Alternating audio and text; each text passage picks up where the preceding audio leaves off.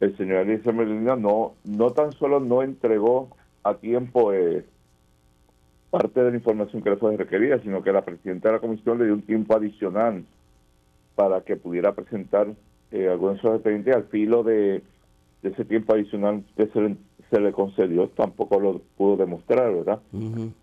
Esa es la situación con él. O sea, que él no ha entregado realmente toda la documentación todavía. No, le faltaba documentación, todavía hay unos cuestionamientos, ¿verdad?, que nosotros hemos hecho.